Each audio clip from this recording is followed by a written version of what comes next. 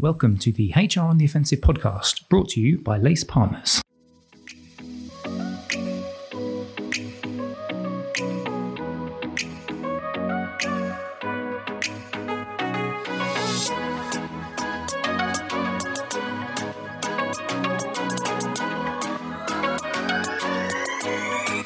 Good morning, good afternoon, and good evening, and welcome to the latest HR on the Offensive podcast. It's me, Chris Howard, back again. Thank you very much for listening. Wonderful listener. Hope you are enjoying what you are doing, where you are doing it, when you are doing well. You're obviously listening to this podcast. So I hope you're going to enjoy this podcast. I am going to enjoy this podcast because it's a topic which we've talked about quite a lot at Lace Partners. When we released our HR on the Offensive podcast the actual white paper that we did, HR on the Offensive, in 2019, one of the areas that we looked at was line manager capability.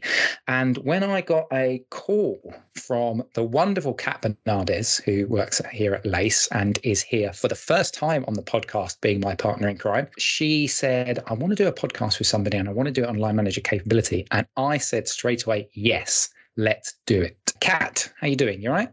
I'm good, thanks, Chris. Nice to be here. Very excited to have my first podcast. First, but not the last, I'm sure, because I will be dragging you on. Kat has worked for Lace for some time, and this is the first time I've got her on. So I'll be getting her on much more, because once you've done the first one and you've broken that seal, it's away you go. So, Kat, shall we introduce our guest rather than me just waffle on all day? Let's do that. Let's do that. It's Mitch Lassman, who works at Diageo. He's the Director of Employee Experience. Mitch, how you doing?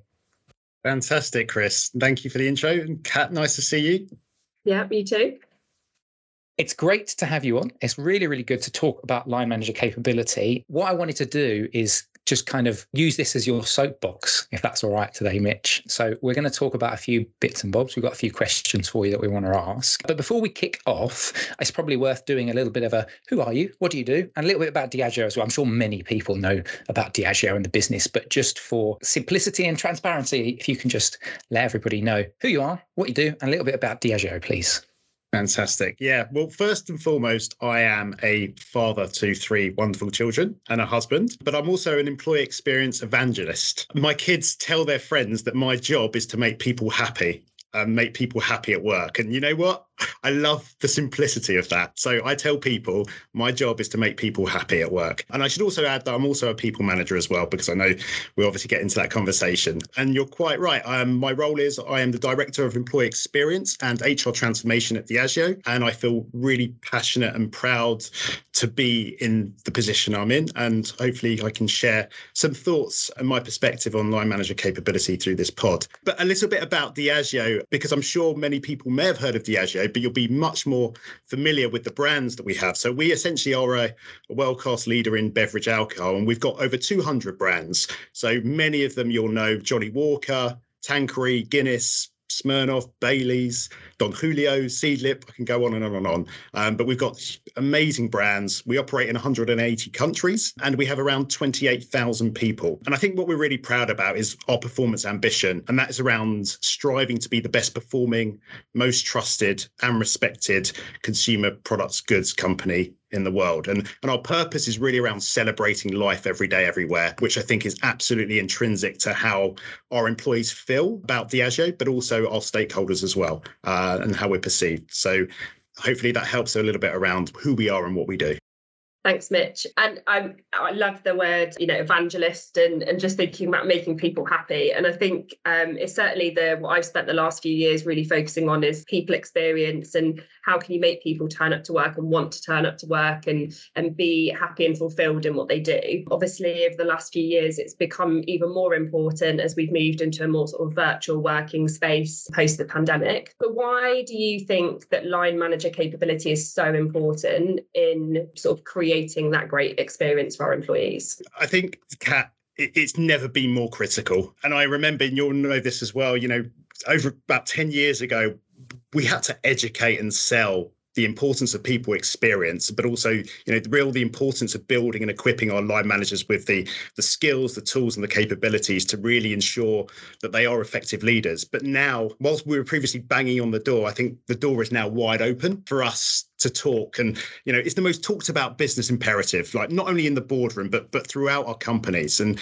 you're absolutely right. I think in this post-pandemic, fragmented and uncertain world, and especially at the moment where we see record levels of burnout amongst our people, we see high and accelerated rates of attrition, the geopolitical tensions that are occurring. I think the experience of our people is absolutely paramount. And with that, organizations and leaders and managers within our organizations have, I would say, more than ever, a critical role to really protect, nurture and elevate that people experience in the face of such turbulence. So I think line manager capability more than ever is absolutely critical. And I know we'll talk a bit more about that as we go through, but I think it's really front and center of conversations, not only in the boardroom, but through organizations at this moment in time. Yeah, it really is. And what I find fascinating about this topic is how it has changed and evolved, particularly if you think about pandemic as well.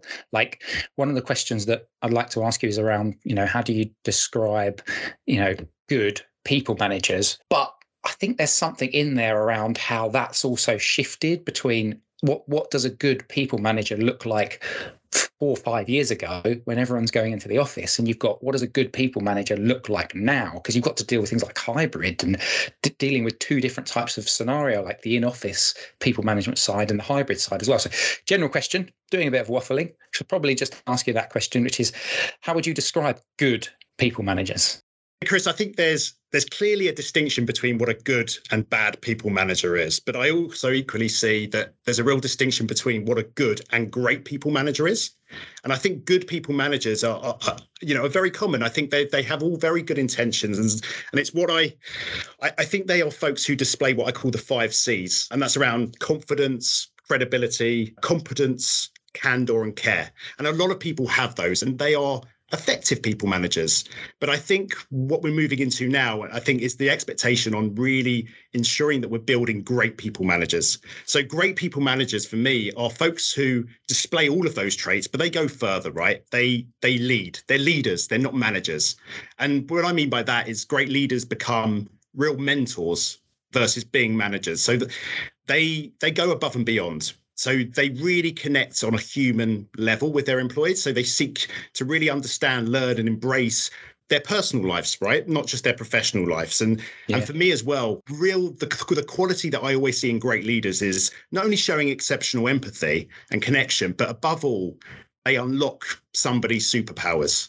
And by that, what I mean is they inspire, they empower, and they unlock potential and growth in individuals and really unleash someone's unique genius, if you like, and they celebrate it and allow it to flourish. And they are the ones who are really great people managers, great leaders, great mentors, and they're also great storytellers.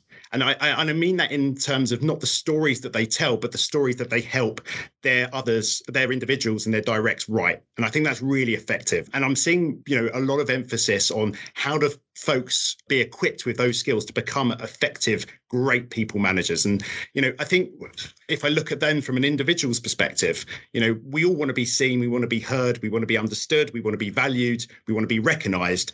And great leaders have this real innate ability to enable that. And they're always fighting their people's corners through the good times, the bad times, continuously and consistently advocating and coaching. And I think that for me is a real distinction between great people managers and good people managers. That's really good. And just linked to that, I've got a question for both of you, actually. And I don't mind who answers this one first, because I was just, as you were saying that, Mitch, I was just thinking about some of those traits. You're talking about the empathy, good storytellers, things like that. And I thought to myself, can you actually train that, though? Or is that just something that is within an individual? It's just their natural gift. I don't know who wants to have a go at answering that one first. Go on, Kat, you have a go. Kat's, for the benefit of those listening on audio, and this is an audio platform, Kat is pointing at herself saying, me first. Only because we've been having conversations with another client recently about this whole concept of actually whether everybody should be a people manager. You sort of progress up an organisation in roles and in your career, And often people become managers who are there for their expertise, their technical expertise, but not necessarily because they are great leaders, because they are great people managers.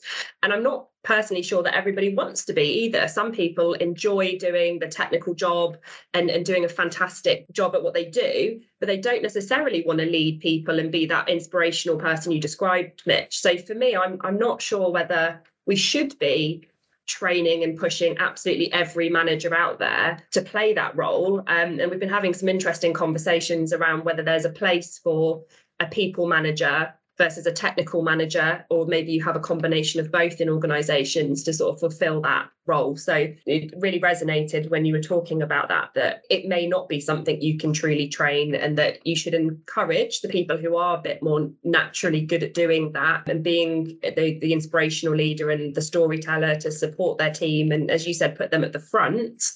That maybe we should be harnessing that in a different way to how just assuming every manager should be a good people manager. What do you think, Mitch?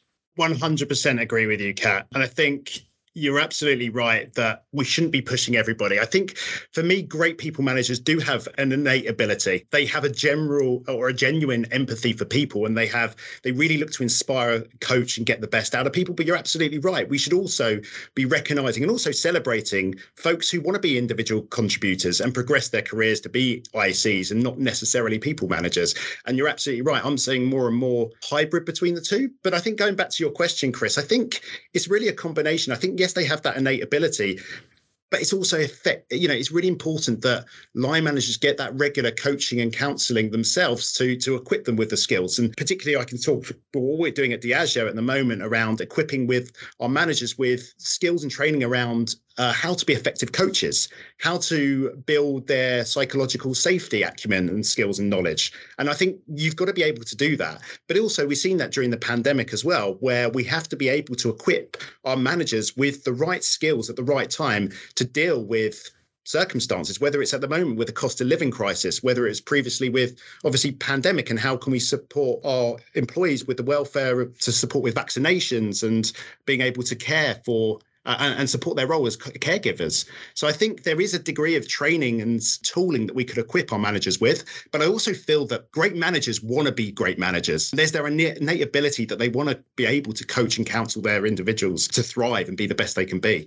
What's interesting in what you just talked about around needing to be more agile and how we provide training, though, to managers on topics that are important at that point in time, like the cost of living, like burnout and anxiety and well-being. Those are things that have really come to the fore relatively recently. And how do we as HR or a learning function ensure we have that agility to react quickly so that we can equip them in the moment and not 6 months down the line once that's been a challenge and everyone's muddled through on their own? I think that's a really good challenge. And I think that's the role that HR should be looking to play. So I think there's a couple of things in that. So firstly, it's making sure we're firstly getting the selection around our people managers right, because we're talking about implications for people's personal lives here. So we have to make sure firstly we're selecting and we're getting the right people managers who, as we just previously mentioned, want to be people managers, want to lead, want to really nurture individuals and care for them on a personal level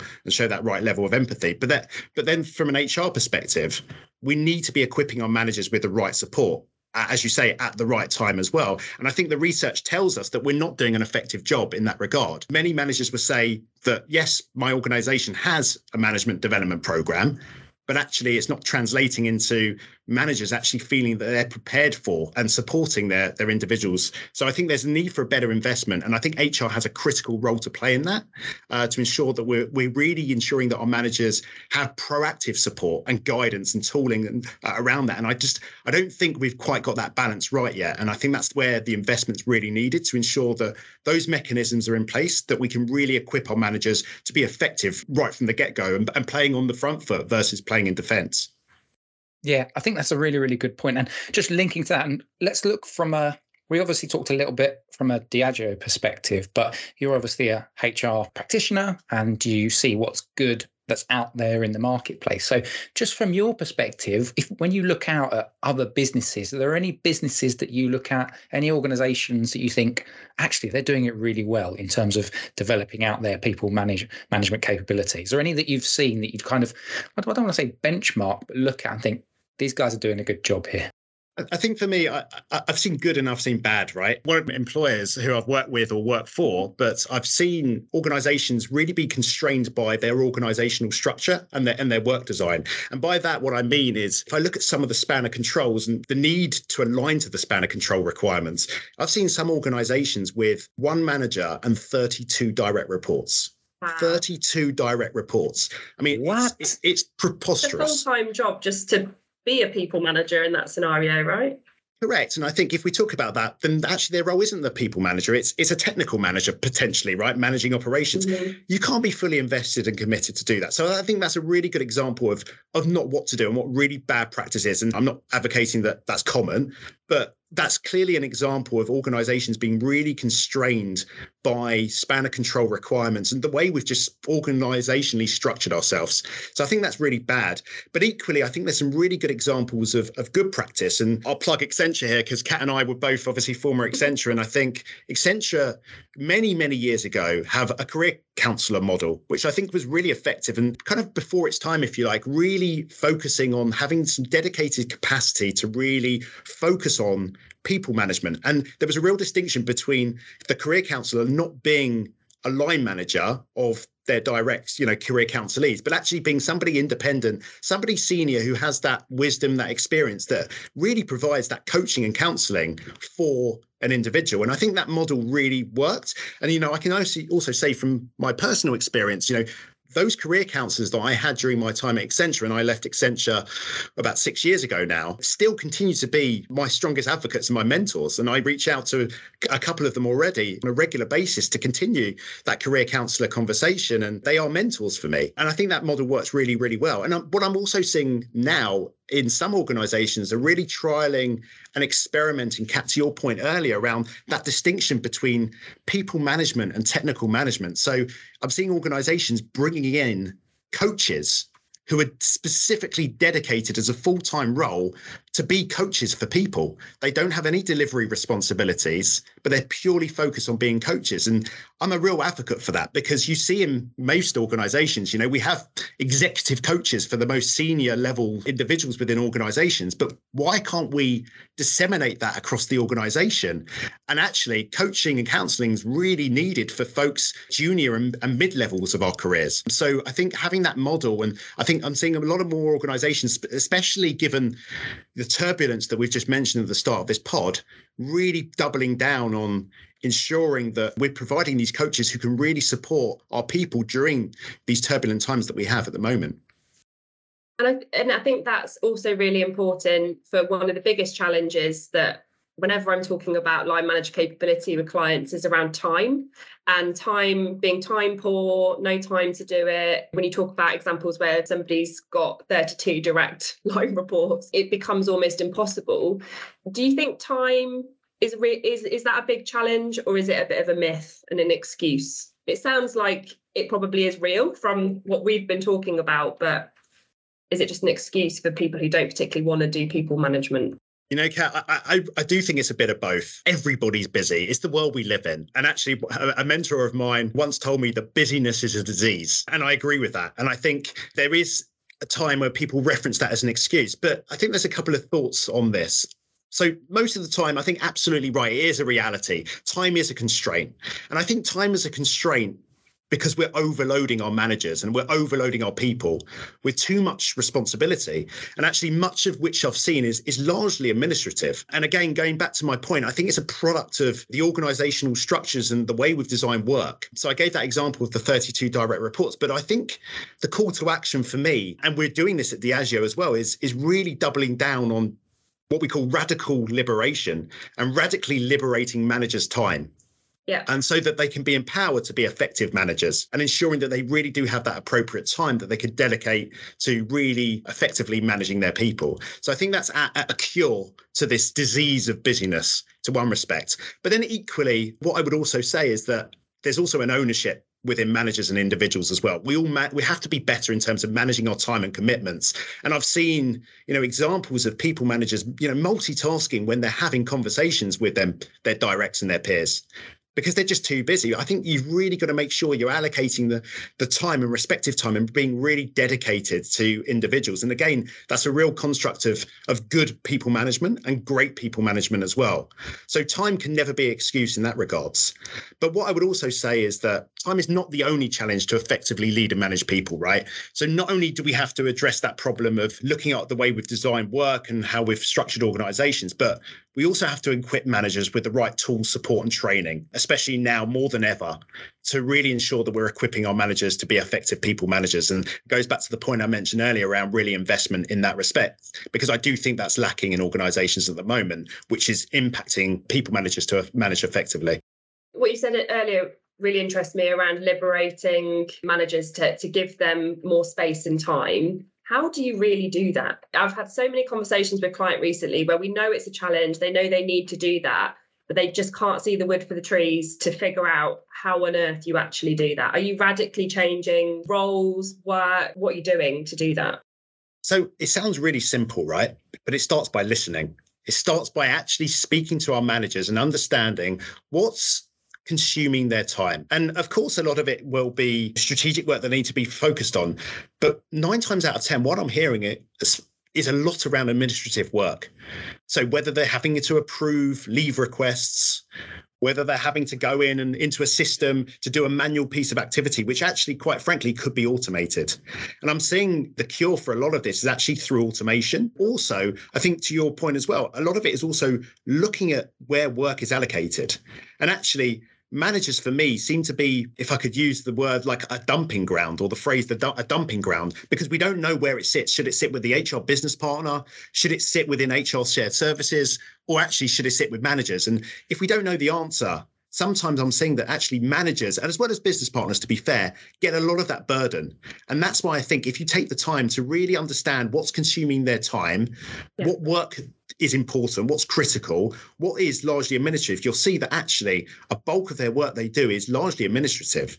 So I think getting to the root of cause of that, alleviating and as we call it, radically liberating their time from those activities, you'll see that there is opportunities to then free them up. And again, allocating the time effectively to pursue their people management capabilities. But equally, I don't want to say that in a blasé way. I do also recognize that radically liberating time may not give them the effective time to be effective people managers. And it may be then we are looking at that model that we were referencing earlier in the pod around distinguishing between people managers and technical managers. And I think that's an experiment that needs to be explored as well. And I think that equally, you've talked about the responsibility HR have to simplify, to automate, to reduce some of that administrative burden on managers. But equally, I think it's important for the business to take ownership of actually what are they asking their managers to do, recognizing that they also have a people management responsibility. So when they're defining what their role is and how much work, what their workload is, that they are given 15, 20% of their time to manage their team and not just assume it's 100% on the role. Oh, HR will automate a bunch of things for us and hopefully reduce that effort. But I think there's also a strong partnership that business and HR need to have together to solve this. 100% agree. I think you're absolutely right there as well. And I think that comes back to effective work design and job and role design as well, and making sure that capacity is accounted for to allow people managers to be effective people managers. One point I also just wanted to reference as well, and I think going back to the point around investment in the tooling and support needed for people managers, and I've seen this time and time again, that we just don't do a good enough job of equipping our people managers to be effective people managers, particularly for new managers who join the organization or new first-time managers.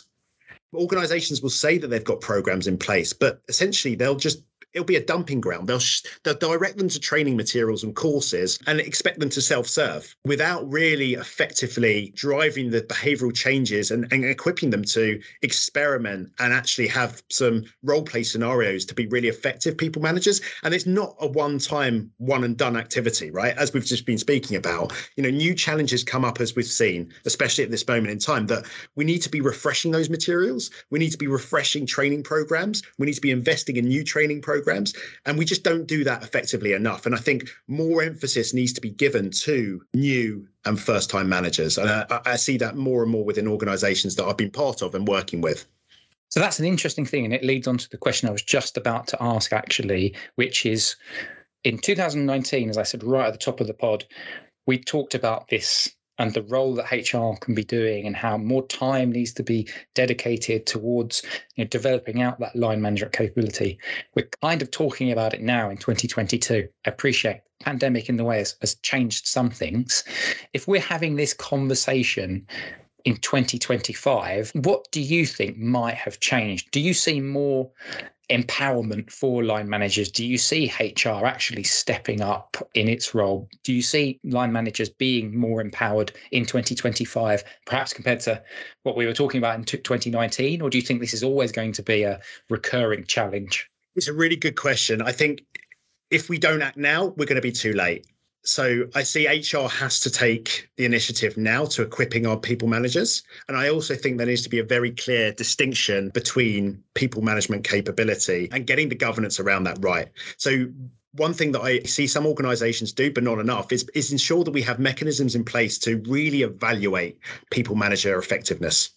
So how are we making sure that actually, okay, they may be a people manager, but we checking in to make sure that they're doing their job effectively. At Diageo, we run line manager pulses, so we get feedback around effectiveness. In previous organizations I work with as well, and I want to cite Amazon in particular, they do a great job around having connection scores for managers. So managers can get a real-time feedback around what are they doing well, how their direct reports, obviously within certain thresholds, are feeling about the impact that their managers are making, and also recommendations for managers to improve.